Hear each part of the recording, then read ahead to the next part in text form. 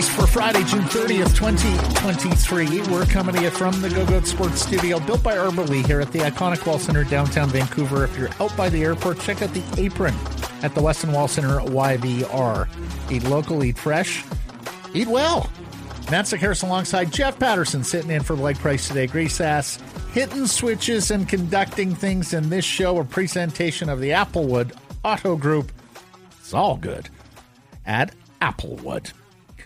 Bodog poll question today. Which free agent is right for the Vancouver Canucks? You can vote for JT Compher, Matt Dumba, Ryan O'Reilly, or Dmitry Orlov. Do so at Harrison Price on Twitter. Bodog, your source, free casino games, poker strategy, and sports odds. And Bodog line of the day from me. The big Monday showdown in the CFL. BC Lions at Toronto Argonauts, 3-0 versus 2-0. And odds makers already loving what they see from BC. They're 3-point favorites on the road against Toronto. I don't like that number. I'm going to take the field goal and the home team. Pull a Donnie Taylor here. Maybe expect a close game on your Bodog line of the day. How you doing? Thanks for sitting in. Yeah, no, excited to head into the long weekend. I just realized I'm wearing red and white. That wasn't really by design, but it is, of course, Canada Day weekend. It's free agency in the NHL. We're through the draft. Lots going on. Excited to see, and the sun is shining on top of all of that. So, let's get to Bodog poll results from yesterday. We asked you, how would you grade the Canucks 2023 draft class? A, B, C, or D/unsure? What won the poll? I'm going to say C. I think people said that they were a little underwhelmed by the way it all shook down. B won the poll. Okay. 43%. 31% voted for C. D got 19% or unsure just to see the results, and only 7% went with an A. I think you're right because they didn't really draft any kind of offensive dynamic skill amongst their 7 draftees. So we saw a little bit of that. I think the market was a little bit split on Wielander. I think some were fully supportive and are optimistic. And let's face it, you want to be optimistic about a 18-year-old draft pick. I think some were very much in the Zach Benson camp. And, then the rest of the draft went on. And, look, right shot defense was very much a big need, and they have 3 of them now. But did you get somebody who could profile and play center down the road? I'm not necessarily sure you have. So, no, I like the pick of Willander. We talked about it right after he was selected on Wednesday night. Hunter Rustevich, I'll give him every opportunity. He profiles as a modern, puck-moving, good skating transition guy. But we're talking about a third-round pick. And again, I was hoping that with 2/3 and 3/4 that maybe there was a package to move back into the second round. Because really, that's where you find your elite talent. The top 2 rounds after that, you're just taking cuts at that point and hoping that you knock something into play. Comments here. Shane says, pretty much a ho-hum as it will be a couple of years before a good estimate. A little concerned that the size was smaller than league average. Was really hoping for Simichev. Didn't really add much hope for the future. RK says the 3 fourth-round picks are just head-scratchers. And Smayowski says, first 2 picks I think can be great, but they need to stop picking 20-year-olds in the middle rounds. Get 2 overagers. Now, 2 different schools of thought on this, and particularly with the pandemic, which may very well have affected some of these players, right? Like, we're talking about draft classes now that had their 15-year-old season, 16-year-old season really affected by the pandemic. Yeah, I hear you. When they're older and already bypassed, it probably means they have some warts on their game. In some cases, you can get these guys as free agents when they get through college. The flip side is it's very difficult for 20-year-olds in the AHL, so you get players who are maybe a little closer physically to the NHL, a little more experienced, a little more mature, perhaps even just late bloomers. But, yeah, I can understand the concerns with drafting overagers. On today's poll, and it may very well be none of the above, which is one of our options on YouTube, but Compher, Dumba, O'Reilly, Orlov, what do you think? Ooh. Those are some of the best free agents available. They all feel rich to me, man. Yeah. I'm not expecting them to go shopping in that bin. So I know that none of the above isn't an option on the poll question there, but I'm looking at guys that aren't coming to that price point. I'm looking more at the Nick Bjugstads of the world. I'm looking at Pius Suter. Teddy Bluger is a name that's been linked to them, obviously. They need penalty killers that much. I think that beyond the players, I think any player that they sign, there's going to be a premium on some penalty killing. It's such an area of concern for the hockey club. So, the names on defense, we've bounced those around. Ian Cole and Carson Soucy. Scott Mayfield is one that's intriguing to me if he leaves the island. I know that they're still talking into the late hours here. We'll Luke see. Shen? Yeah, Luke Shen. Yeah. Although I don't know. I know you're a move on from Shen but guy. The spidey senses tell me that it's not going to happen here. Ryan Graves would be interesting and intriguing to me. Again, he's a little higher up the food chain. Yep. But I think they've got some money to spend. I don't think that this isn't going to be all bargain bin shopping, but I think the ones on the poll question a little too rich for the Canucks. I've heard Elliot Friedman say that he thinks the money and the term and trade protection isn't an issue for the Leafs with Shen, but the money might be. He also reports, Jeff, that they have an interest in Ryan O'Reilly. Yep. Who now a third-line center. Of course, he was higher up the pecking order when he was winning a cup with St. Louis, but I wouldn't be surprised if they go and hand Ryan O'Reilly a decent contract tomorrow. Elliot also floated out they might be interested in Tyler Bertuzzi too, but I don't know if he's going to Canada. So, yeah, that one I just can't see. You're talking about maybe the best free agent available. He's looking for 7-year term, and you are already so winger heavy. I voted for Confer, but he might be a little rich for their blood down the middle. But he did do a lot of penalty killing on top of producing offense in Colorado. And so I do think that any guy that the Canucks are looking at, you do have to check the penalty killing profile because I do think that that's an area of absolute need. And I think it's something that they're going to try to address here in the next 48 hours. And particularly with the defense man or men, because Patrick Allvin identified that earlier in the week. I've heard some people believe that if Mayfield gets to open market, he may get a pretty sizable deal there because people like his profile. He's been a late bloomer himself. Pius Suter's an interesting name at third line center because I think you might be able to get him on a decent contract where you feel good about it, as opposed to what many of these free agents are going to take, and that's an overpayment. And look, I can't sit here and write the entire book on Pius Suter. No. But he's played 3 full years in the National Hockey League. 27-year-old Swiss player, just turned 27. He has 3 years in the league. He scored 14 twice and 15 in the middle season. So in Chicago and Detroit, neither one of them exactly, juggernauts when he was playing with them. So there is some offense there, and he's done penalty killing. He's a left shot. Ideally, I think they'd like a right-side guy, which is why Bjugstad, I think, is of some real interest to them. And, of course, we know Rick Tocchet wants a little more heft up front, and Nick Bjugstad has that as well. He's going to be 31, so he's not a long-term solution, but could he give you a couple of years? Yeah, I think he could. He had 17 goals last year, split between Arizona and Edmonton, and looked all right in the playoffs, the couple of rounds that the Oilers played. We had a good discussion with Frank Corrado, and you'll hear the interview later, and Frankie's part of TSN's free agent frenzy, if we can still call it a frenzy tomorrow.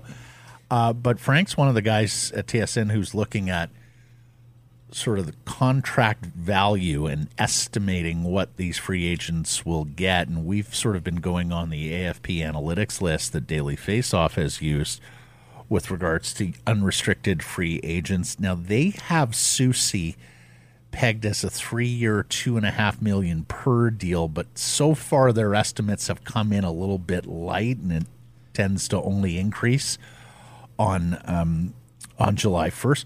Blake thought Soucy could maybe get as much as $4 million. Yeah, the Canucks can't go there. They just can't. And I do think he's the kind of guy. I mean, 6'5", he's profiled well, good underlying numbers in Seattle as a third pair guy, though. And I just wonder if that's what he is. Yes.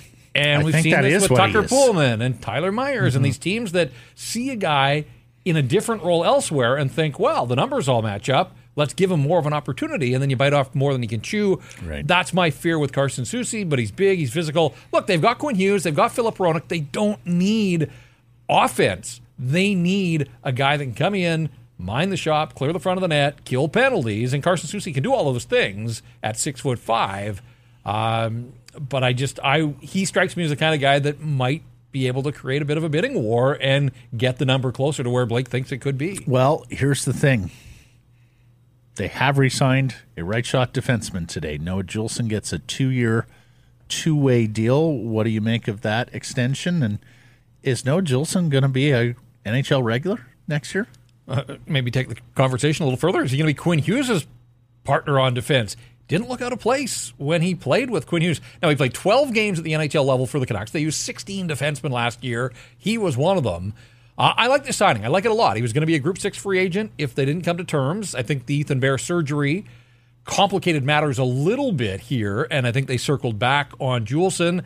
But, this is an Abbotsford guy who absolutely embraced the opportunity to play and create a culture down on the farm. They loved him. And Matt, the one playoff game that I went to in Abbotsford, I remember coming on after with you guys, he was the best player, I thought, at least the best defenseman for the Canucks. Finished absolutely every check. Like, he made life miserable for the Calgary Wrangler players. After the game, Jeremy Colleton was raving about, he just plays it between the lines. He plays it clean. He doesn't take penalties, but he's physical. And just looking, and this kind of shocked me, actually, as I looked. Again, the Canucks used 16 defensemen last year. He played 12 games and finished 6th on the Canucks in hits. Mm-hmm. And with the guys that they've got under contract, like Luke Schen's not here, Kyle Burrows isn't here, OEL's bought out. They were all ahead of him in hits. Tyler Myers is the only guy under contract among the defensemen with more hits. Now, I think Filip Hronek will be physical. I don't think he's going to be an absolute bone crusher, but I think he's a guy that doesn't shy away from contact. But Noah Juleson didn't look out of place in the games that he played. He got a chance to play with Quinn Hughes. Is he the solution for Quinn Hughes looking forward and long term? No.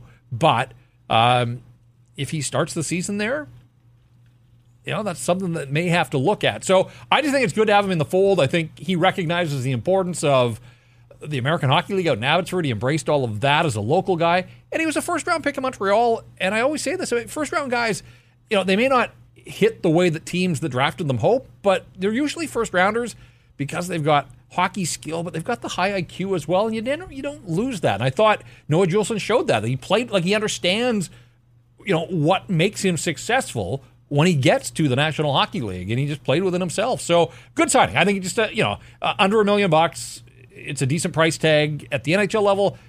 Solid AHL salary. He's going to make close to $500,000 in the American Hockey League if he's playing in the minors.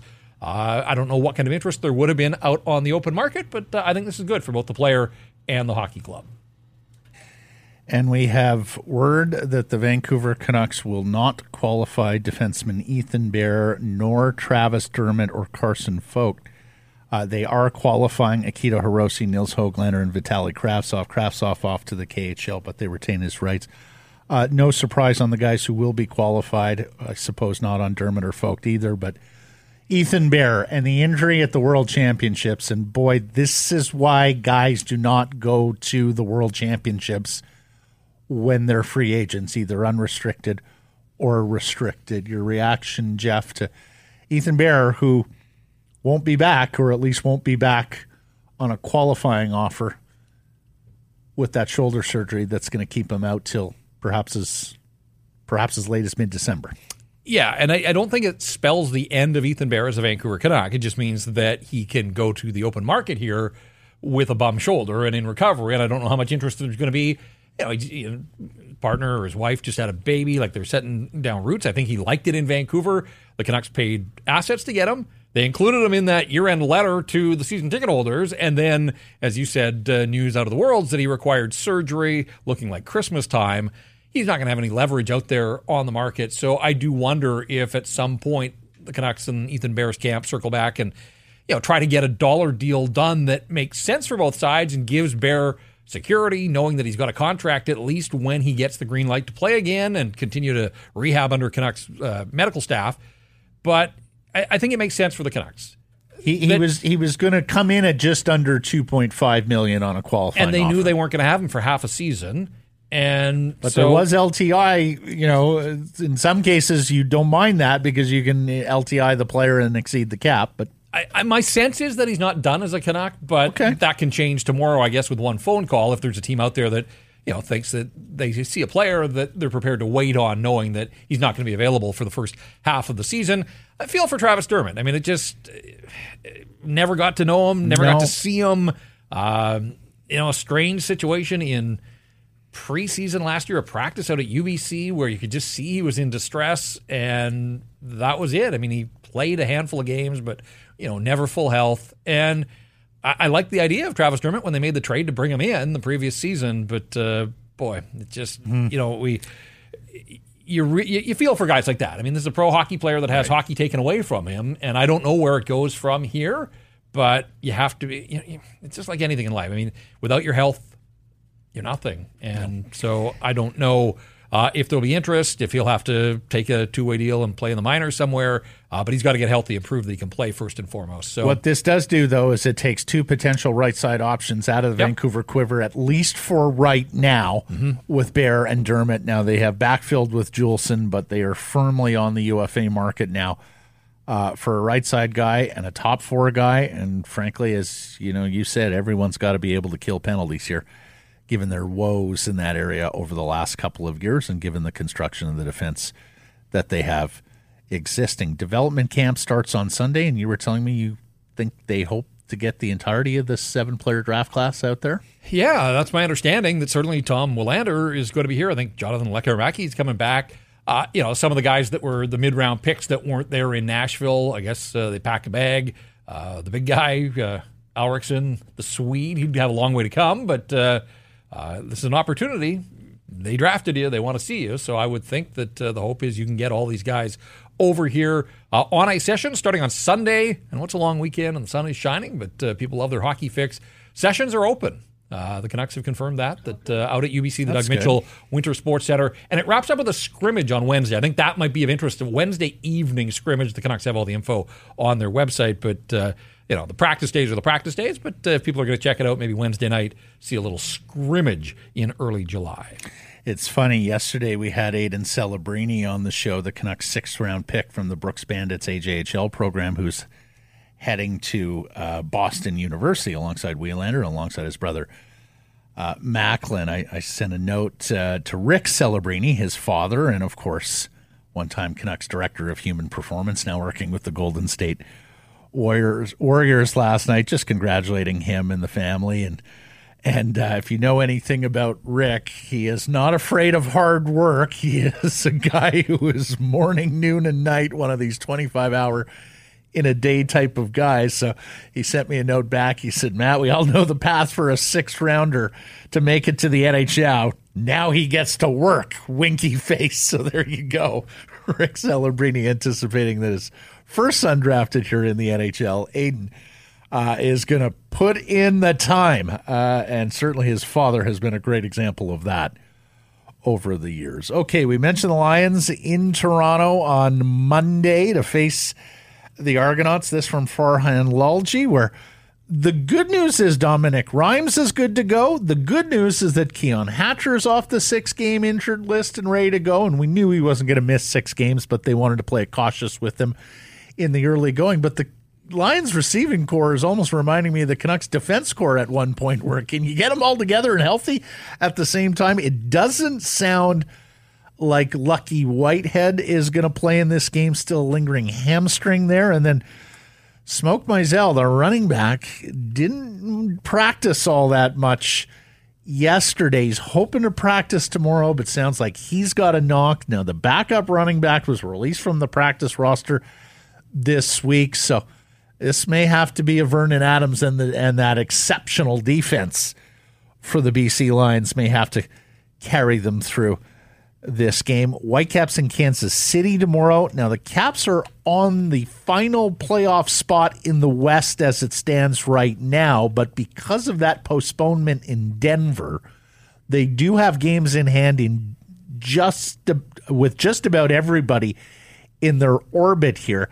Problem tomorrow is you need a result. If you hand Sporting Kansas City 3 points, you bring them right back into the fold, and they become a little bit more dangerous. There's a couple teams already in the West, LA Galaxy and Colorado, that would need some degree of winning streak just to get back into this thing. And if you're the Caps, you're hoping to continue to eliminate these bottom teams in the West. And so you got an opportunity for a second straight road win. You've finally broken the curse away from BC Place this year, and magnificently so, at least on the offensive side of the pitch against LAFC. This would be a big step for that program in Vanni Sartini to show that you can build on a very good win.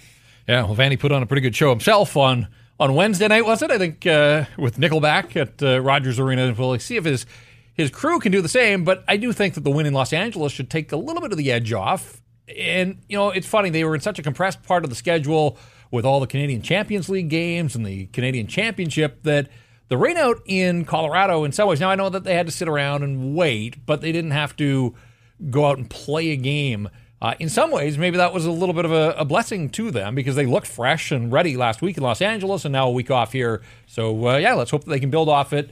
Wouldn't that be something to have the Whitecaps, live for a while above the playoff bar through the summer months and into the stretch run. Well, and home playoff game, Jeff. They're so good at home, that, and it's gettable this year in the MLS West. This is a better team. They just had such a survival the last bunch of years around the playoff bar. I know. Give yourself a cushion. This has got to be the year. It's a much better team. This has got to be the year where you move forward, take a step forward in this West, and declare yourself not just as a playoff team or a fringe playoff team, but a team that is intent on hosting a game where you've been so good at BC Place. Final 1 p.m. start of this 1 p.m. Saturday start of the season tomorrow at Nat Bailey. Nooner going on today, of course, 1 o'clock A&W Family Fun Days on Sunday. Now the Seas are already guaranteed a split against Spokane, and their bats are really coming alive here. Canadian Deshaun Brown, we had him on the show a few weeks back. He and infielder Alex De Jesus have been very good over their last 10 games, and the pitching has been exceptional for the Seas this year. I sold it out again last night. It is a very tough ticket, folks, in the summer months, particularly now that school is out, as we always advise you, if you're hoping to get to Nat Bailey Stadium and that fantastic Vancouver summertime tradition, plan ahead, plan accordingly. It is difficult to get your hands on tickets at this stage of the season. The Golf Report brought to you by the Whistler Golf Club. We've been talking about those great buddy and corporate outings up at the Arnold Palmer Design Whistler Golf Club. I should also tell you, look, the Nike Pro Shop's there. Exclusive footwear and apparel worn by Tiger, Rory, Brooks, Scotty, Nelly, Moore, and Palmer's Gallery Bar and Grill, featuring one of Whistler's top 10 patios. For information or to book your tee times, visit whistlergolf.com. Jeff, and you're a regular golf partner with us here. We've been doing it wrong. Yeah, my entire life, I think. 2019, Golf Digest, and this was in advance of the pandemic, did a study on leaving the pin in. Oh. I will quote, "Putting with the flagstick in only works for putts that strike the stick dead center and at high velocity." You'll remember we all started leaving the pins in after COVID because that was one of the rules, right? Touch contact. They didn't want you touching the pins. At the time, they had the pool noodle, so you didn't have to reach too deeply into the cup. It cost me an ace at number 16, Northlands. You were there. Alas, many of us have come to just leaving the flagstick in since COVID. Save some time, right? Save some hassle. Golf Digest in 2019 secured Professor Tom Mace of Cal Poly University to answer this question. I will quote, "His research on the value of leaving the flagstick in was precise, painstaking, and perfectly clear.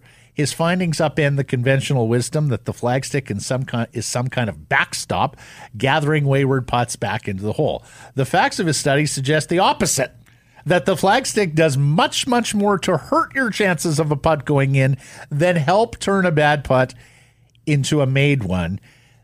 We're not going to go through all the physics here, but basically, they experimented with 3 different type of material flagsticks, because not all flagsticks are the same. Some are metal, some have fiberglass. They experimented with putts that hit on center, off center, and they determined that 99.7% of the time you were better off taking the flagstick out. Ah, okay. Unequivocal. Here's the rationale. Jeff, even really good putters are only going to hit the flagstick about 28% of the time dead center. Yep. More often than not, it's going to be a glancing blow. The glancing blows hurt you. So, if you are playing a pacey enough round to remove the flag stick, then you should be removing the flag stick as you go around and play your 18. No matter what you're buying, folks, when you're out in the world looking for this, that, and the other, I think you want to support businesses that you feel good about supporting. You can feel good about supporting the Applewood Auto Group. They've made the car business and communities around them a whole lot better with their work in the community. Go and find out why it is indeed all good at Applewood. Visit them online anytime at applewood.ca. Let's get to today's menu, brought to you by The Dutch. The breakfast, the brunch, The Dutch. Get it all at BC's Best Breakfast. We're going to talk to Ricky Dhaliwal here, Canucks Insider, Friday regular, on the free agency, the re-signing of Jules, and the decision on Ethan Bear, and what's to come. We'll get to some hashtags, the best and worst of Twitter, featuring Connor Garland, and more rumblings about the Nashville Predators. And Frank Corrado, who's usually a Thursday guy for us, but yesterday with the draft and having Aiden Celebrini on, we pushed Frankie here to today, and he has some thoughts. He's seen Tom Wielander play. He's got an evaluation there. He's seen Hunter Bruskevich play, so he's got some thoughts there, as well on some of the free agent candidates for the Vancouver Canucks tomorrow and down the road. Happy Hour brought to you by Yellow Dog Brewing, Neighborhood Brewing, Workshop Spirits, and very excited to announce the release of Yellow Dog's very first mix pack, Box of Tricks. Choose between the classic Play Dead IPA, the award-winning Rough West Coast IPA, and two brand new beers, Growl Extra Pale Ale and Tug of War New Zealand IPA, hitting the shelves on Tuesday, November 7th. And at the end of a busy workday, treat yourself to a Yellow Dog, Neighborhood, or Workshop Spirit. Let's get into it. I don't know if it was malicious. Probably not. But I do know it was another WTF moment. My question to ownership would be, was it worth it? And the architect, and I use that term loosely, given there wasn't much architecture, more finger painting with this team. It's like the running of the Bulls in Pamplona. You know someone is going to get hurt. That's what you all need to understand here, right now. The Vancouver Canucks have thus far tried and failed to make trades, and that means they're on the free agent market, hoping to avoid overpaying and adding more anchor contracts that affect their future. They couldn't move Connor Garland or Brock Besser in what is admittedly a soft winger market. It would appear that the NHL doesn't think much of bounce-back prospect candidates like Vasily Podkolzin, Nils Höglander, or Jack Rathbone.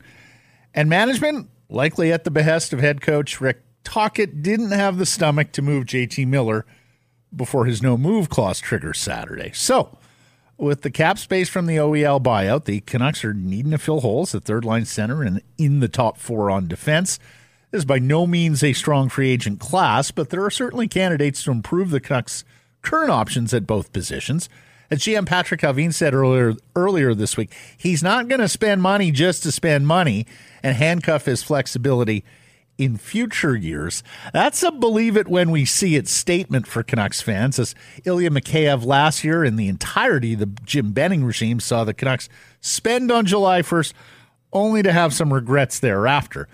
Now, JT Compher, Dmitry Orlov would be upgrades, but both rank amongst the best free agent options, and the law of economics applies here. No doubt the Canucks will add a body or two, but I suspect we'll also hear about, quote, internal improvement, with a healthy Thatcher Demko and a full season from defenseman Philip Hronek cited as supporting evidence. And for some, better that than overspending tomorrow. That's Welcome Out for today. We invite your feedback channels as follows. On email, live at SekeresandPrice.com. You can text 778-402-9680 to the Great Clips text message inbox. Your local Great Clips is proudly Canadian-owned and operated. On Twitter, I'm at Sekeres and Price, and can't wait to get to Northlands Golf Course later this afternoon, Metro Vancouver's premier public golf course. You can book your tee times 90 days in advance. Join the loyalty program. Price your next round could be free. Check out the patio upstairs overlooking the course on a beautiful day like today, and get all the details at golfnorthlands.com. Jeff Patterson, I'm not sure if we ever were going to get a recasting of JT Miller on the trade market. I don't know that they tried with Podkolzin, Höglander, and Rathbone, but those are all players who I think are more valuable in the eyes of Canucks fans than they are in the eyes of NHL talent evaluators right now. And it's pretty clear that they didn't want to attach sweeteners or just give away Connor Garland or Brock Besser. Were there any opportunities missed here on the trade market? And do you anticipate that there could be some trades even beyond free agency here? Oh, I think the possibility still exists of trade activity. It just didn't happen on the draft floor the way that I think we thought, and not for the Canucks, I'm saying league-wide, which was a little bit of a surprise. There's usually one or two big deals that go down in and around the draft. Now, we've seen this in the past as well, where some of the groundwork is laid on the draft floor, and then the teams go their separate way, and this is a bit of an interesting year, just the midweek draft and then free agency on a Saturday. So, you wonder if teams take the intel that they gathered at Bridgestone Arena back with them to their war rooms and maybe revisit, let's see what happens on the first day. If teams are shut out and what they want to accomplish, maybe they've got some conversations to fall back on. So I don't rule out the trade path, but I did expect that Patrick Alvini had that sort of glut of mid-round picks. I kind of thought that he would package some, try and move back into the second round perhaps, or failing that, maybe they would trade back and acquire more picks. None of that happened. They just used the 7 picks that they rolled into town with. So, yeah, a little surprised that there wasn't some activity. And sure, we've followed the storyline.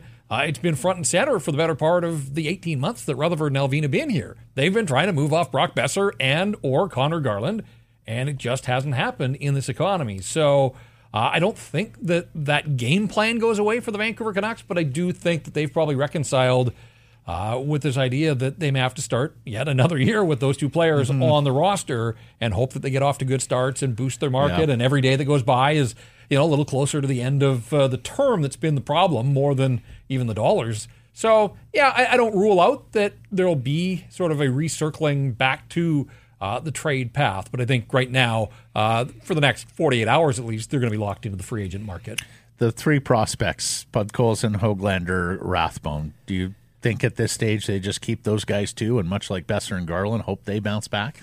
I have no idea what, if any, market value Jack Rathbone would have at this stage of his career at 24, not established himself as an NHLer. I think there's interest in Nils Höglander, and I think the fact that there is interest in Nils Höglander should probably tell the Canucks that they should have some interest in Nils Höglander, and let's see how motivated he is after his year spent on the farm last year.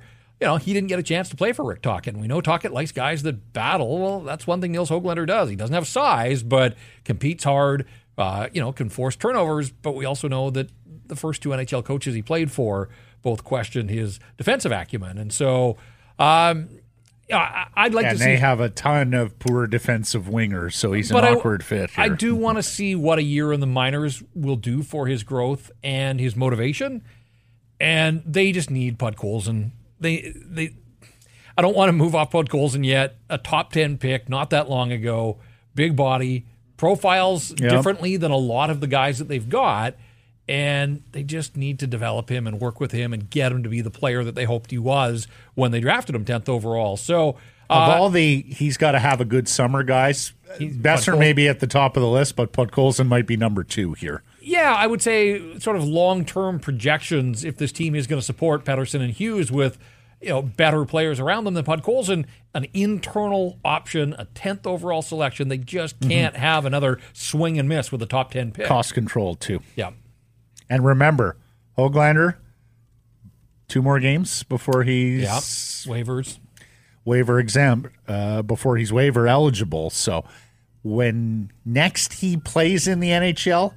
whether that's off the start of this coming season or later, he absolutely has to stick. Otherwise, you're talking about an even further diminished asset.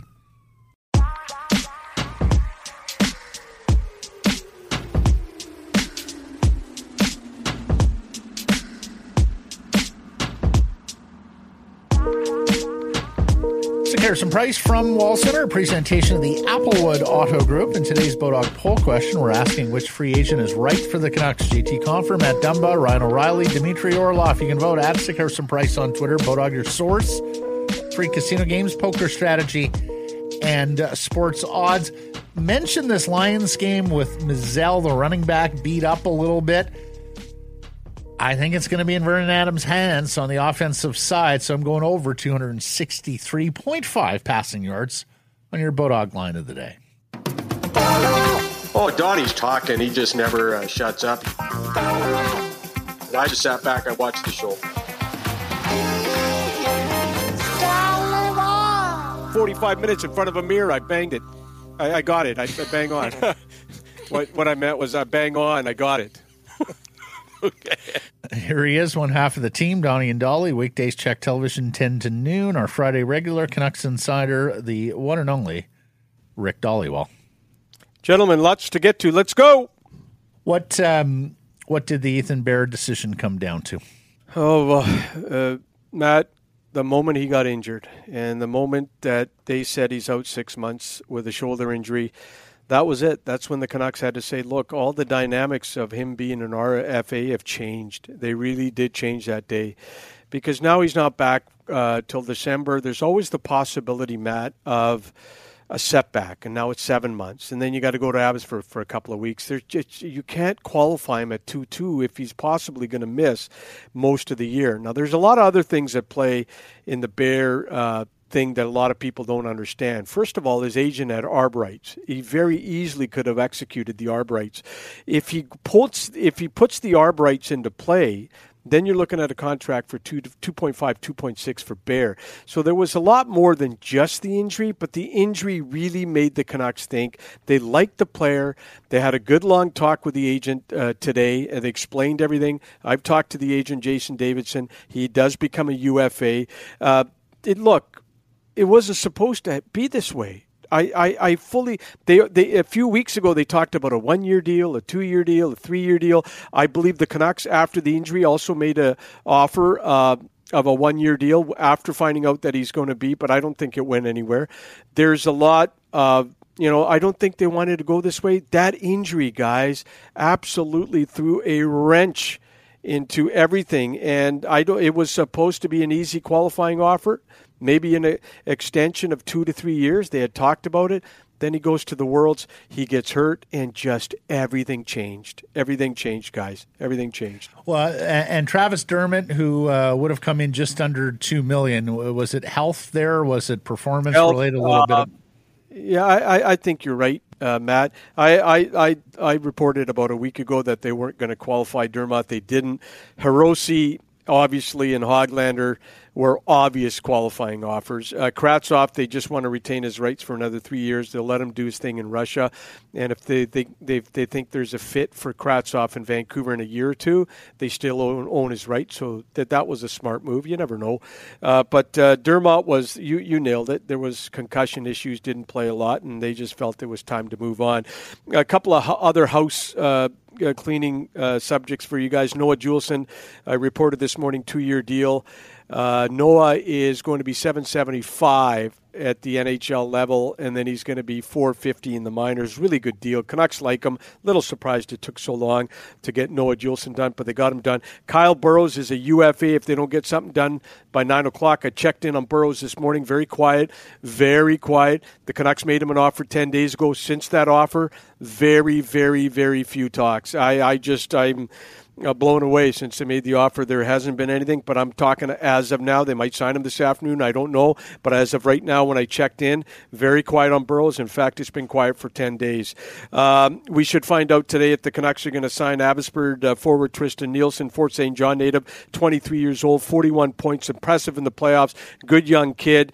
That is still up in the air, as I was told about an hour ago. So we'll monitor Tristan Nielsen.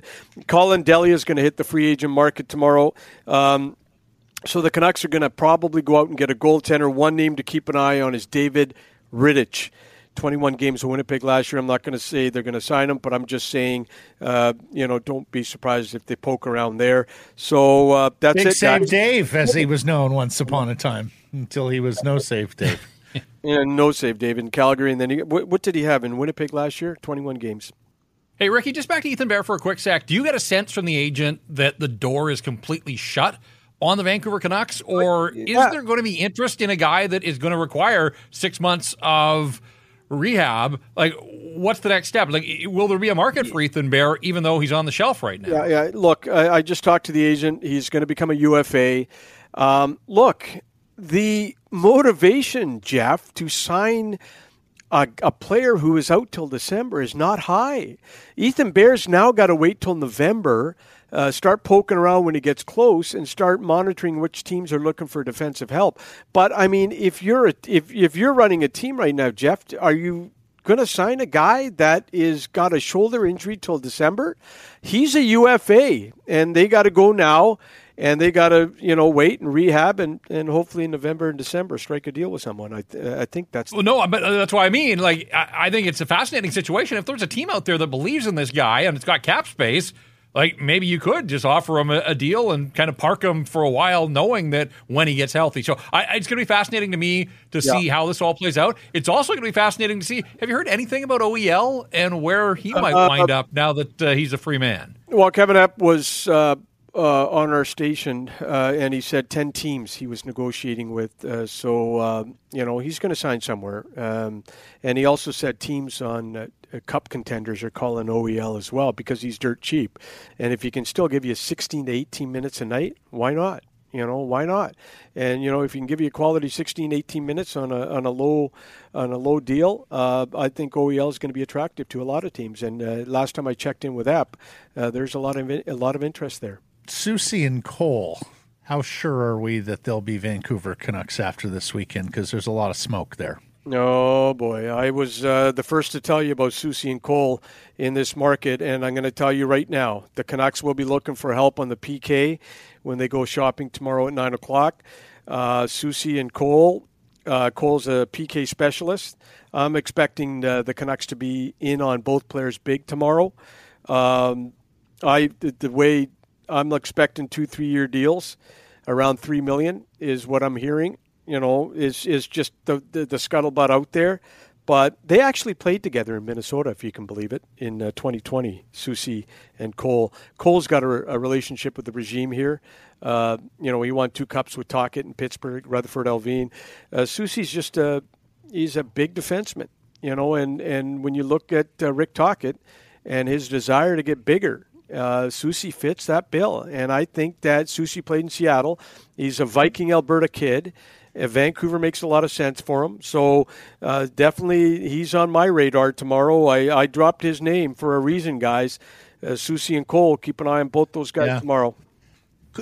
Cole is interesting. And just to follow up here, you may know the context, because he went from being nearly a 20-minute per night defenseman in Colorado to being a 17.5-minute guy, to being a just under 16-minute guy in Colorado / Minnesota. Then he goes to Carolina, he gets back up to 17 minutes, and then he played 19.5 minutes a night for Tampa Bay last year. Vancouver would be his 8th organization in the NHL. Do you know why he's bounced around so much, and what accounts for the upswing in ice time last year? No idea why he's Ricky. Yeah, no idea why he's bounced around. But the point is this, and Jeff made a good point in his article this week. Cole is a power penalty killing specialist, led all Tampa Bay skaters in shorthanded ice time. Look, the big thing for me, look, guys. Rutherford Alvin and Tocchet have a relationship, and we won 2 cups with him. I don't care if he's been on 8 teams in the past. This regime likes this guy. They got a history with him. So obviously that is why you're hearing Ian Cole a lot. I have no idea. I don't monitor the player or follow him, but I do know that this regime has got a history with him. And do you have any sense of the term or the money on Cole? I just told you 2 to 3 years, around $3 million or a little higher than 3 is what I'm hearing. And Soucy?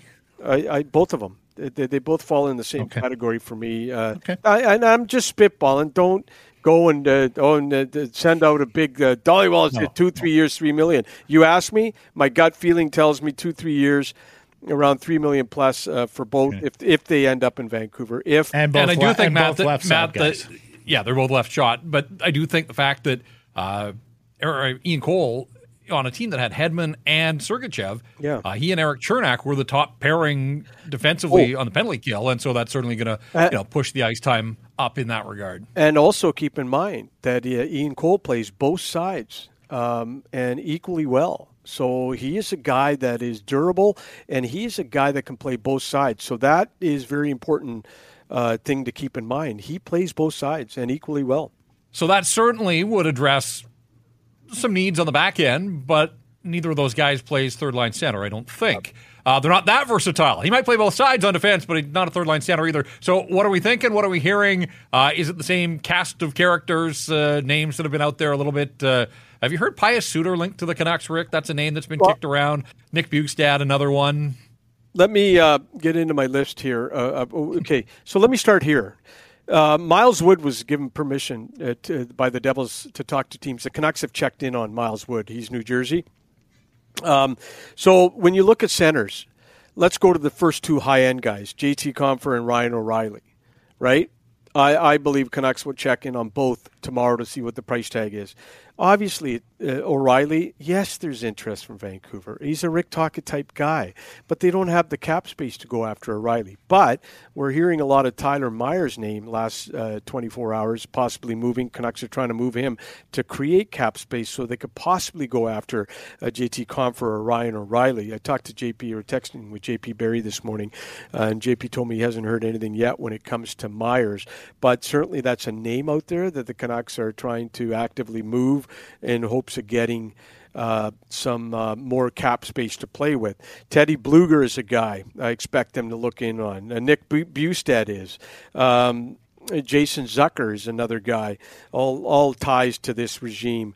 Tyler Bertuzzi, some people asked me to look into. I checked into Bertuzzi this morning. I don't get the sense the Canucks have actively shown interest yet. I was told yet. Okay, so there's a lot of names out there. You can think about all these guys, but it's also going to require cap space and money. One thing free agents and their agents look for, let's be honest, is term. Term is going to be big tomorrow, right? And a lot of the agents are going to sway their players to where there is term. Term is tough. Money's tough because the cap didn't go up. It only went up by $1 million. What's his name in Minnesota, the GM? Bill Guerin had a great quote yesterday. He said the cap only went up by $1 million, but the agents are acting like it went up by $10 million. So it's cap. Agents love July 1st. They love playing teams off against each other. So you know what? If the Canucks and agents love you, Ricky, they love you. They love me, but I also piss a few off to get mad, and then I got to go, fix that. But listen, now they got Ethan Bear's money to play with too, right? So you add it to the 6. So now the Canucks are at 8. Now they got a little bit more flexibility. And if you're thinking JT Compher and Ryan O'Reilly, now the Canucks just opened up. And also, don't forget Dermott's money today. Canucks just opened up a little bit more money to go shopping tomorrow at 9 a.m. So yep, they sure did. Yep. Let's hope. I sure hope they're not going to pay San Jose to take Tyler Myers to open up more money. I have no idea. I just know that his name's out there, and if they, that would be a boon money-wise if they get. For sure. But somebody taking that on with the bonus spending in September, that was a much different equation than somebody taking that on after the bonus is paid in September. So okay, so let me get this one in. Cal Foote's name came up in the last 48 hours. Nashville's not going to qualify him. His father, Adam, is an assistant coach with the Canucks. I checked in to see if the Canucks would have interest and was told this will not be a fit with Cal Foote. Having a player with a dad on the coaching staff is always an awkward situation. You see it now, guys, like in junior hockey all the time. You see parents are buying junior A, junior B teams, and they're putting their kids in the most unbelievably awkward situation in tough spots. I personally have seen this with my own eyes of dads buying junior A, junior B teams. Everybody knows the kid in the dressing room. The dad owns a team. It puts the kid in a tough spot. I was just told that Cal Foote is not going to happen in Vancouver.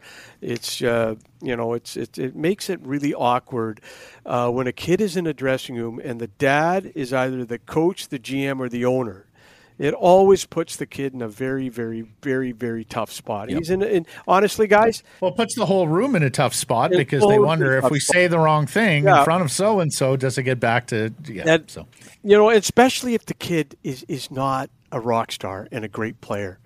Because if the kid is a great player, that eliminates a lot of the problems in the dressing room. But if the kid is a borderline player and your dad bought the team, that's when it gets crazy. And a lot of these dads are buying teams because their kids are borderline players. Well, that's at that level. I mean, we've seen that in the CFL, even with the Calgary Stampeders. We haven't yet seen that with the NHL. If your kid's a really good player, you're not buying a team. Let's call a spade a spade. But it is what. No, exactly. You're living off your kid. Well, Ricky, we got to run, but okay. We're going to join you.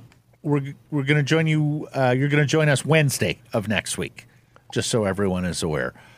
We'll have a show tomorrow on Saturday, no show Monday, and then Ricky will be a part of our show on Wednesday. Yeah. This whole free agent thing on Saturday, that messes with your Friday night, though. No. The Crown's going down good tonight. Okay. That's not going to stop me. Multitasking. Okay. Well, all right. Just a second. Free agency starts at 9, so I got ample time to get up and get ready for it. Don't worry. That's right. I know you're an early riser. Absolutely. You pace that cul-de-sac. You watch your language in front of the Whittingham home, and we'll catch you on Wednesday. Thanks for this, Rick. Coffee, Donnie and Dolly mug. I'll be starting to call the agents, text them at 6 a.m. tomorrow and 9 o'clock. Let's go. Let's have some fun tomorrow.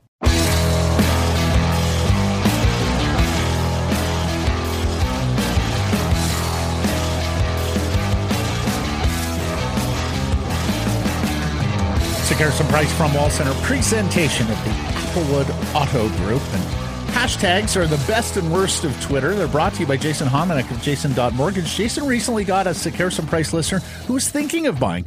Approved, locked into their rate for 4 months. Soon thereafter, rates increased 2.5%. Jason saved the money. And hey, if rates go down, you can always readjust. Jason will tend to the details. Find him at Jason.Mortgage. This one's a little bit of a visual. I retweeted it off my account. It's from Jeremy Watt at JWWattBC. I guess Capilano Golf Club has acquired a new member, and then he's got the laughing emoji. Now, Cap Golf Club up in the hills in West Van. This, I'm sure bears are on the property fairly frequently. This one, Matt, is in the clubhouse going to town. They've got like jars of cereal, it looks like. It's a self-serve bar at Cap, is my understanding, for the members. And a big-ass black bear just having the time of his life. So I'll have to get the back end of the story somewhere about how, like, whose job? That's not the pro shop. You don't call the pro shop or the greenskeeper there. Shout out to Jamie Switzer, Mike Allen, some of our friends who are members there at Capilano. We've got some cleaning up to do in the clubhouse. After that, it's funny. I was talking to. I have a friend who's moved here from England in the last year and a half, and he went hiking the other day and said, "I saw my first bear." And I said, "Oh, on the trail?" He goes, "No, just on the road." And I'm like, "Yeah, in BC, I'm not sure it counts unless you're on foot."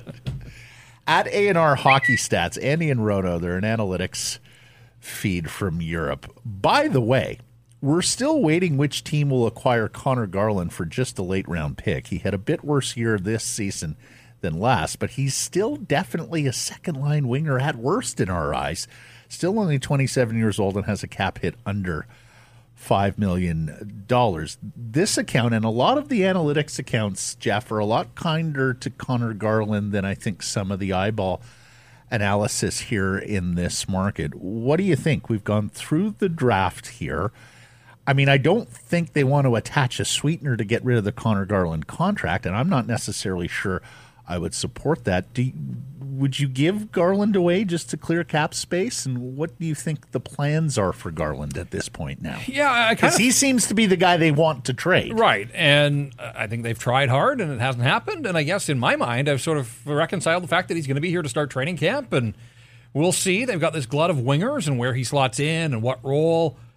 We know that Rick Tocchet likes size and the board battles, and yet Connor Garland broke into the NHL under Rick Tocchet down in Arizona, so there's some familiarity there. You know, he had 17 goals last year. Remember, though, he had the hat trick in Game 82 that kind of bumped the total on the final night of the regular season. So he's a unique player. We know that. I'm not sure that he's found his fit here in terms of stylistically and chemistry. I don't think he fits with their other offensive players, which is a complicating factor. And Jeff, while I wouldn't necessarily in free agency go out and spend nearly $5 million on a third-line winger, he's still a pretty good mucker. I still think he could have some utility for them. And if the worst case scenario is there, he's there on the third line, supplementing and supporting a new third line center. That's something I can get behind more so than paying to get the player off your team or even accepting little or no return. Some news out of the NBA. This is from Andrew Marchand, the media writer at the New York Post, at Andrew Marchand. ESPN has let go its top NBA game analyst, Jeff Van Gundy, the Post has learned. And it goes deeper than that, Jeff. Jalen Rose as well. Keyshawn Johnson and Max Kellerman. Apparently Steve Young and Susie Kolber. So the bloodletting has commenced. We knew these layoffs were coming with Disney. We knew they were going to affect public-facing ESPN personalities and in some cases legacy personalities. Chris for ESPN. Chelios is one. Yeah. I believe that was already known yes. because I believe it was an expiring contract in Chelios' It's almost like there's not case. Security in the media biz, Matt. At Puck Report NHL, LeBrun reports it's believed Preds offered up Yaroslav Askarov to the San Jose Sharks and Go Habs Go, Montreal, as part of bigger packages for picks number 4 and number 5, but no go. This is textured in a couple of ways. Number one, there was a lot of smoke around UC Saros before last week.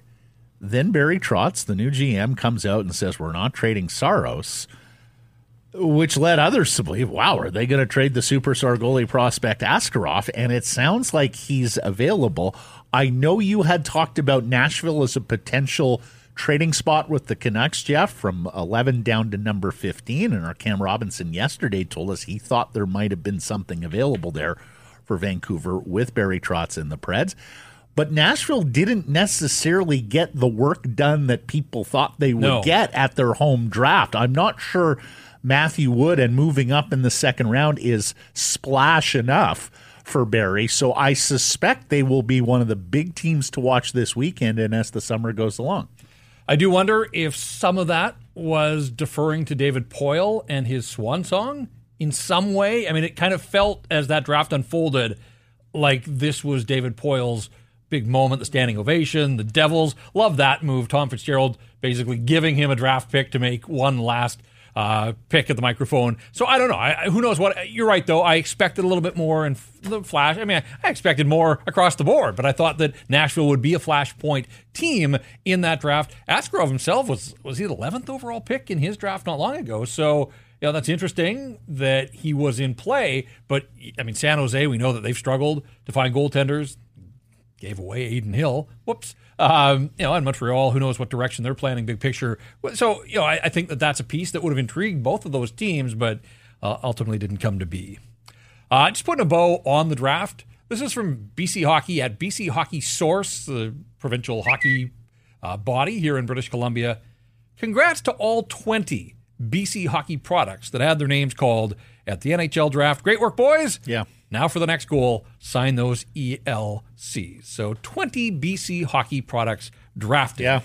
It's been a very good couple of years here, last little while for BC hockey players. And, of course, it's going to continue next year with Macklin Celebrini at the top of the NHL entry draft. One of the things, and we've talked about this over the years, one of the things that has really flipped in our province's favor is because the Lower Mainland and the island don't tend to get a lot of cold temperatures and thus don't have that naturally frozen ice that allows kids to go out and skate and play some shinny pond hockey on their own. For a while there, BC was a little bit disadvantaged in comparison to other provinces. Well, what's happened with climate change is that a lot of those natural ice sheets have not frozen over. As David Suzuki once told me, Walter was raising Wayne in Brantford, Ontario today, there would be no famous backyard rink. And one of the things that BC had to do was build facilities. And Jeff, I can tell you, when I moved here 16 years ago, I was stunned at the quality of facilities for amateur athletes, up-and-coming youth athletes in this province in comparison to others. So I suspect that BC will continue to churn out a good number of hockey players. And boy, how about the quality here with Bedard and now Celebrini going back-to-back, not to mention Benson, Wood, and and others. Lastly, from me, a lot of people seemed interested in the sheer size of the players drafted by the Arizona Coyotes. They did not take a player under 6 feet. Their draft picks in order: height 6'4", 6'5", 6'6", 6'1", 6'2", 6 foot, 6'2", 6'4", 6'2", and 6'3". That was a tweet from a NHL writer. The Coyotes quote tweeted it with the caption, "Size matters." And our friend David Alter of Rinkwide Toronto at D Alter, "What about rink size?" And that's hashtags for today.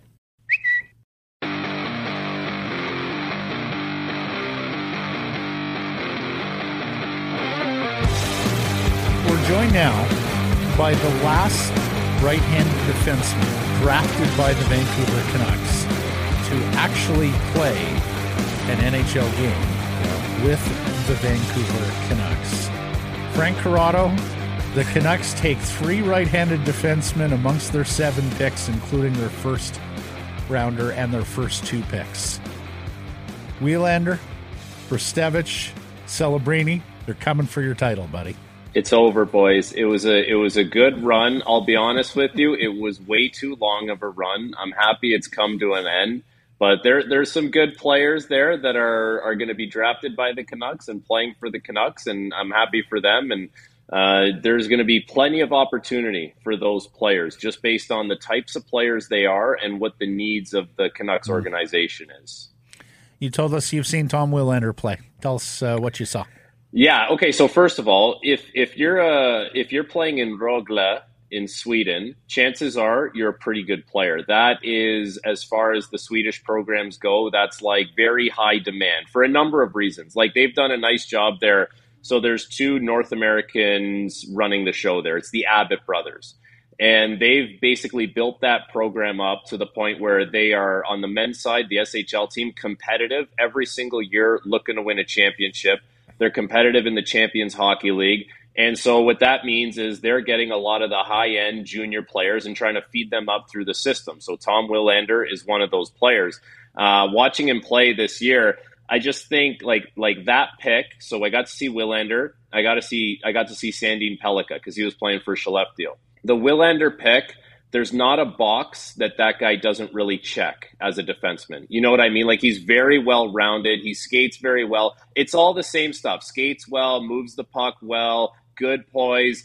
But I guess maybe doesn't have the upside that Sandin Pellikka would have offensively. But with that being said, I'm not going to say it's a safe pick to take Willander, but it's just a very well-rounded player. And I think the thing that a lot of people like about him is the competitive edge that he plays for. Like, you're not trying to drag that out of him. So you know that when push comes to shove and he comes over to here to North America and wherever he starts, if he starts in the American Hockey League or, you give him an opportunity at training camp, you're not going to be watching him play being like, where's the pulse on this guy? Like, where's the compete? Like, is that going to be a worry for us down the road? Like, I don't sense that's going to be any kind of issue for this guy. And so I think it's, it's a well-rounded player that the Canucks lack on the back end. And I think it could be a great fit. And it kind of fits with the theme of what they went for, even with their second pick. Like, that's another player with Brustevich that, I'm sure we'll get into it a little bit more, but like, just not a master of anything, but a jack of all trades kind of guy. And so they're, you can sense a theme. Like, they're definitely trying to build some stability on the back end from within. You're right. Not necessarily masters of a skill, but they seem more than capable skaters, both of these guys. Again, we're not talking Quinn Hughes edge work or Cale Makar speed or anything like that, but they do seem like pretty good skaters, Frank. Well, and this is how I would put it to you. So I'm sure you watched the draft last night and you saw some of the clips of Willander, spinning off guys behind the net, getting up in the play. I thought there was a really good clip of some of the blue line work that he does. And I think it's great that he shows that at they call it in Sweden, the J20, but it's the under 20 level. So the equivalent of CHL hockey. Like, I think that's great that he does that there. And he should continue that when he moves up and plays against the men more often.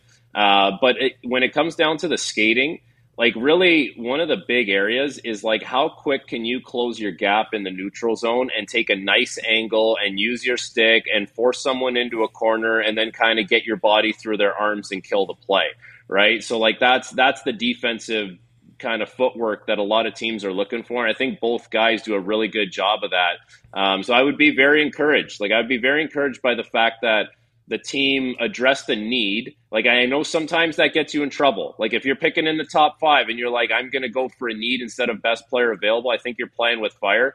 But I think where the Canucks were picking at 11, to step up and take a defenseman that you think can help you rather than taking a winger just because you think there's a lot of upside there.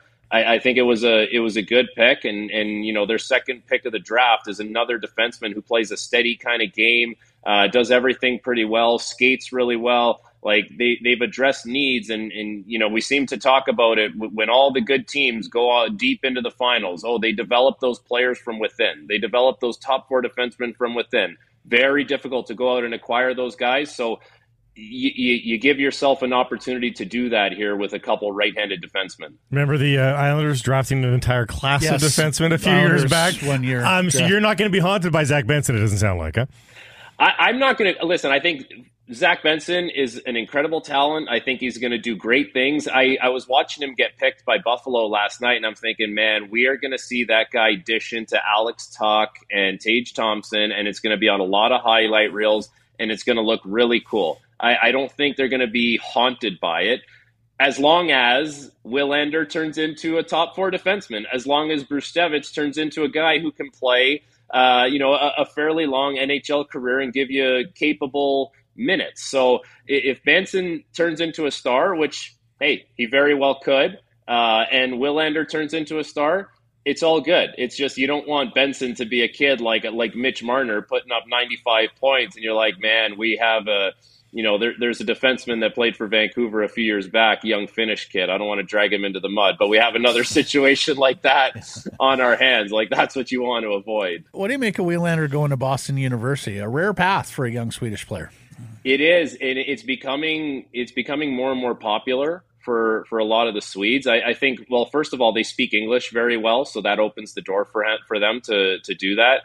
The first player that I remember doing that was Victor Stahlberg, where he was a Swedish player, and he went to the University of Vermont.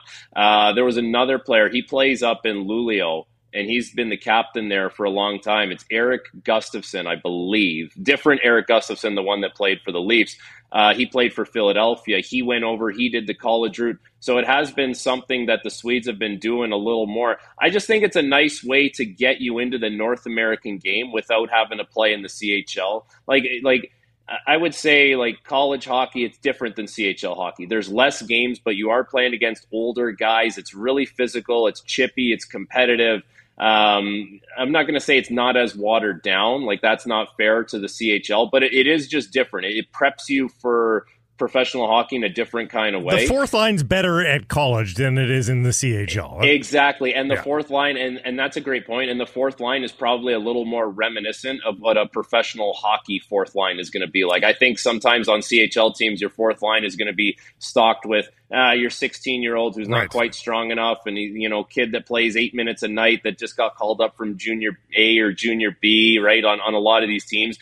So it's a nice route. And I know from my year in Sweden, there was a little more demand starting to build for some of these players. If they didn't want to play in the SHL for any longer, it was like, let's try and get over and go to the NCAA. It's a great way to prepare. And Frank, what we love about it is kid admitted he's got to get stronger. You're going to spend a lot of time in the weight room playing NCAA hockey. Kid admitted he's got to get more offensive opportunity, and he's probably getting more of it at Boston U than in the Swedish league, right, with all the men. Yes. And then thirdly, and you can speak to this because I know every time scouts go out to look at European defensemen, they have to be able to project how the kid is going to handle a vicious forecheck on the small NHL ice.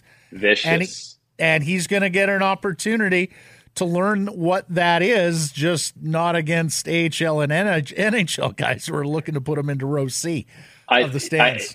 I think it's hilarious. So, like, my first couple of years in professional hockey, I don't know why we get caught up in this, but anything we do, it's like the junior guys versus the college guys, right? And even if it's something like as silly as playing beer pong on a Saturday night after sweeping the weekend, because that's when we would be doing that, not if we lost any games. But, it's like, then you get into it, and then it's like, well, in college, we actually forecheck, and it's like that always comes up. It's like, alarm bells are going off and these guys are trying to run you through the end wall with cages on. And it's like, yeah, I can't argue that. Like, it's not like that in the CHL. It's more like guys want to grab their cookies so their agent is happy and their parents are happy and everyone leaves the rink feeling pretty good. So it is a good point in that regard. But I think part of it, like going in the NCAA route, they work out a lot in Sweden. They really do. It's part of their whole regiment. They don't play back-to-back games. It's like a 50-something game season. It was 52 when I was there. It might have gone up to 56 now, but it's in that ballpark. But the way they train in college hockey, like that's how you make real gains as an athlete. Like they really put a lot into their sports science departments and making sure players are lifting enough during the season. And you see a lot of guys like make significant gains from year 1 to year 3 or 4, however long you want to stay at school. So I think that's a big component of it as well. And the one other point you made was very true. Like, you want to play for Rögle in the Swedish Hockey League, you better be ready to take a job from a 28, 30-year-old import from North America who is going to play on the power play and is going to give the team a chance to win a championship. And you at, 18, 19 years old, you're not there yet. You're not ready to do that. So what are you going to play limited minutes on the men's team? Or are you going to go back to play under 20 where it's not the best competition for you because you've probably passed that point in your development? So I think it is a great opportunity for him to get those offensive minutes, which is something I'm sure he wants to improve on because he's not known as a super offensive guy. We've talked about it. He's a well-rounded guy, but you want to take the next step to the NHL. There's one thing I know. You want to get to the next step. Like, you have to put up points in the minors. Like, you just do. Whether you're going to be an offensive guy or not, like, look at defensemen that make the jump. It's like there was a really, really good AHL season, and then that was followed by NHL time, and then hopefully you stick around. Like, it's kind of a non-negotiable. What do you make of Aiden Celebrini's selection in the 6th round? That name obviously has got some pedigree to it. Dad played pro soccer. Brother's going to be number 1 overall maybe next year. But I love the fact that he's going with his brother and Wielander to Boston University. I mean, he should be absolutely motivated beyond belief to keep up with the Joneses there. Keep up with his brother, keep up with Wielander, who's in the same organization. I mean, the Canucks, hey, they might have fallen into that to some degree, the fact that he's, or maybe they thought it all through and say, this kid is going to have everything to play for over the next couple of seasons. To me, it's a pretty cagey selection, despite his stats being just fine so far up to Junior A. I would agree with that. And I would say that when you are picking these players, you are trying to make projections, right? Like, you want to know that, okay, there's been some development and we've seen some growth. Like, what does that look like in 2, 3, 4 years? And when a player is going the collegiate route, it does buy you a little more time, because if you're, a CHL player, basically you have 2 years to sign a deal. If you're a collegiate player, you're going to have 4 years to sign that deal. Like, it's very significant for those players to get an extra 2 years. And the fact that he is going to have 2 potential future teammates with him, I think helps things. And it also helps, like, the player development staff for Vancouver. Like, I know when I was going through the process, Dave Babich would come up to Sudbury and he'd just be working with me. And he would say, if there's anyone kind of on your team that wants to get out on the ice and make some passes, take some shots, all that kind of stuff, feel free to invite them out. Well, now, like, you have a player development staff member who can go out there and work with all 3 guys, right? Like, I think that's significant to just hammer home, hey, this is what we're doing back home with Pettersson, and we're doing it with Hughes, and we're doing it with all these guys. And it's like, now you're getting exposed to that, and we're going to make monthly visits, and we're all going to work on this stuff together. Like, it's nice to have 3 players like that playing on the same team. and even just internally within the guys, right? Like you see, one guy have a great night or have a great weekend, that pushes you a little bit more to push your best to try and match that. I know everyone's built a little differently, but I think it would be cool. And I'm just assuming that, did I just assume that Macklin Celebrini would be a Canuck? I didn't mean. Well, he's undrafted next year. He's undrafted, so he can come out and skate with them. Yeah, I heard. Yeah, as maybe he'll say like I'm going to the KHL. I won't report unless the Canucks pull the old London Knights. Hey, I'm only going if the Knights pick me. Yeah. They're a season-ending Quinn Hughes injury away from potentially getting Macklin Celebrini. Okay, buddy. TSN free agent frenzy on Saturday, which I know you're going to be a part of. A Saturday Canada Day. Gosh, this league, man. Way to ruin a long weekend. Thanks, guys. Yeah, exactly. Yeah. I know you've been looking into it a little bit. Canucks have been linked to Carson Soucy. Tell us a little bit about the player, and then maybe help us out on what you think you're projecting he might get in free agency term and money there. I like him as a player. I don't think the numbers are going to overwhelm you when you look at, you always look at comparables, right? And that really comes down to points per game, games played, if you want to, try for goals, assists, all that kind of stuff. So those aren't going to blow you away. But I will say this, like top 4 defensemen are made up of a couple different things. Like you need your puck mover for sure. You also need guys in the top 4 that can play against heavy players, good players, guys who are good in tight spaces, like that kind of stuff. So having a guy like Carson Soucy, I would like to have that kind of player just based on the fact that I know I can trust him. I know I can put him out against anyone. He's not a liability with the puck.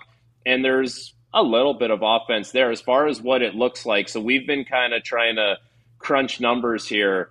And one of the things we're going to do this Saturday that I think is really cool is we're going to have our top 50 list, and then we're going to have projected AAVs for all our top 50.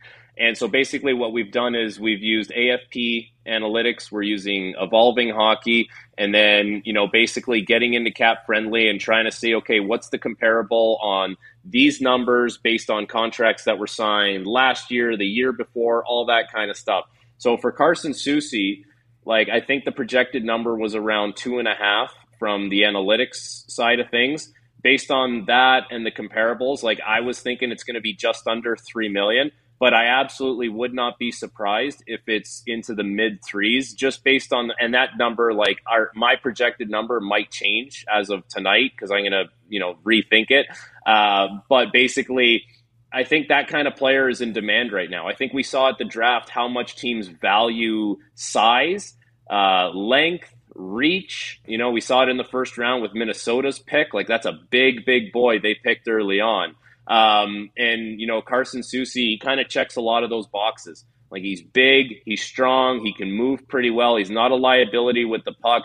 I think there's going to be a lot of teams that are in the market for that kind of defenseman, and that could drive up the price. 10 goals is probably an outlier, though, right? He's going to brag about wingspan. We've done this enough times. Go ahead. 10 goals probably an outlier for him, though, huh? Do you think he can do that? Yeah, I think he's a very good player. I don't think 10 goals becomes a regular occurrence, but, is 7 goals? You would sign off on that. You got 6 this year, yeah. Sign off on that any day of the week. I thought he had 3 this year. I thought he had 6 after 10 last year. Yeah. Okay.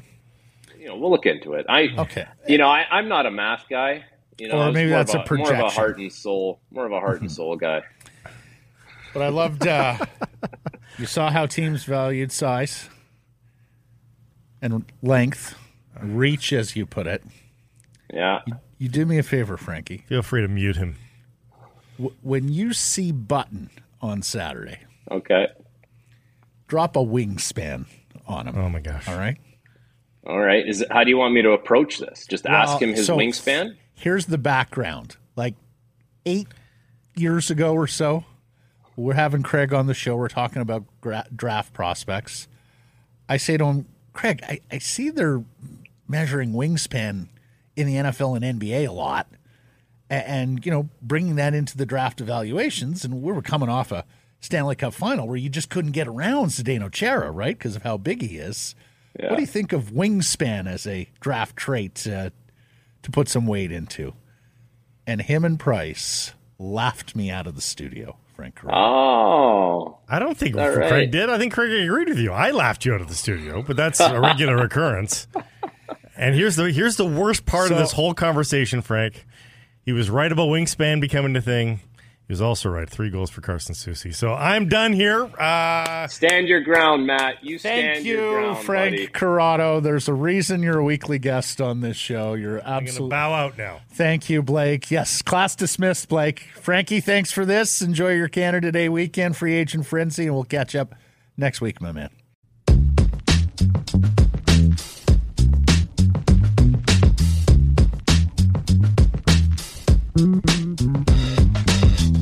So here's some price from Wall Center presentation, Applewood Auto Group, and you can text us 778-402-9680 to the Great Clips text message inbox. Great Clips. It's going to be great. Thank you. Here's an omissions from Thursday's program. It's a significant list here, Grady Sass. Long as I'm not on it. Yeah. We did not actually... we said Matthew Wood of Nanaimo was selected by, and then I didn't finish the sentence, and Blake jumped in, and we just sort of moved on. Matthew Wood went to Nashville with the 5th overall pick. The Canucks' 3rd round pick, last name pronounced Minio, not Manayo, and we all made that. Sawyer is the first name, defenseman from the Seattle Thunderbirds. Kamloops kid. Yeah, so we all made that mistake. Blake talked about Justin Thomas on Golf Report and said when he tees off at the Rocket Mortgage, or is he teeing off? He is teed off at the Rocket Mortgage. He's in fact through both his opening rounds and is a pretty hideous +4 with a 76 in the opening round. And So he's teed off and peed off. yeah. Well, Blake did an item about how his wife, sent him I know. a text. Well, it worked for saying- Nick Taylor at remember after the first round of the Canadian Open, settled in. It's JT's going through a funk. No Yeah, doubt he about is. it. Yeah, he is. And most good players do. In fact, like the only one that I know who didn't really funk was Tiger. And then lastly, shout out to Bob on Twitter, who replied to an item, a welcome mat, if I'm not mistaken, about third line centers, and said, did you talk about Michael McLeod with the New Jersey Devils? No, it omitted Michael McLeod. Certainly could have put him and should have put him in the piece. The thing about Michael McLeod, and Blake outlined this, I want to say last week or a couple of weeks ago, there are certain members of the 2018 Canadian World Junior team who are still under some degree of investigation or suspicion. Alex Formanton, the winger with the Ottawa Senators last year, went through the entirety of the summer as an RFA, did not get a contract, and went and played in Europe. So you know how hockey handles these matters, typically without a lot of fanfare. Anyways, one of the things that we've been told is that McLeod is one of the players that GMs in the league have questions about with regards to the 2018 World Junior team. That's E's and O's. Oh, I got one. Oh, no. Well, Not done and yet. it involves math. Oh, God. And I don't know if you guys saw my tweet this morning. I had the numbers mixed around on JT Miller. So, I need to further investigate this. But Sean took issue with Blake yesterday talking about Tanner Pearson and the LTIR money. Right. And he was saying Pearson comes back, drops the cap to $3 million. It's just not true. Check out Cap Friendly. Pearson knocks off $3 million from the projected 12.1. Therefore, $9 million in cap space, not $3 million. Well, that's if he's on LTIR. Yes, which we right? don't know yet, Which and could very well complicate things. Like, Jeff, I had this thought the other day, like, what if Pearson shows up to camp and he's like, no, I'm playing, you're not, I'm good to go, and the Canucks accounted for LTIR. Like, they must have these scenarios worked out, but... Sure, but also he doesn't get to make that call. Right. He's got to pass the physical. Yeah, let's say he does, well, though. and the other thing, if push comes to shove and he's healthy and the Canucks are like, well, we can't account for you with our season opening cap, they can also send him to the minors and bury all but the, 1.1 1-2 million of the Yeah, salary. that would be pretty, almost ruthless in a sense, it given would the be, medical situation and NHLPA involved. It's a business, though. Take a look at Ethan Bear. Ruthless. But it's also not out of the question that this guy hasn't played since he might need some games in the minors, quite honestly. Right. Like, Conditioning that's what I stints or said to rehab. Blake yesterday. The guy is, I suppose you could drop him into an NHL game if you wanted, but, it wouldn't surprise me in the least if they say, look, you've been through a lot here, and we don't know how this hand is going to behave. Yeah. Look, there's time to sort that out. But they do have cap space. The greater discussion was about, do they have enough room to add a couple of players? I certainly think so, even if Blake is somewhat skeptical. Bodog line of the daytime with Jeff Patterson. Bodog, your source, free casino games, poker strategy, sports odds. Who you like, what you got? Going Whitecaps, and of course, it's been a big week for them. Their win in Los Angeles, and then Vanny doing his thing with Nickelback the other night. Hopefully his attention is back on the pitch. I'm sure it will be. They're on the road again. They're in Kansas City, but they're ahead of Kansas City in the standings. They got the win down in Los Angeles.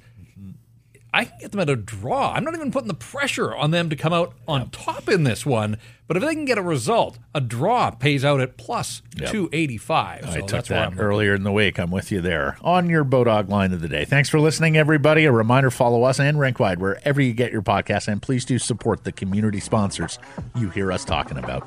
Keep it local.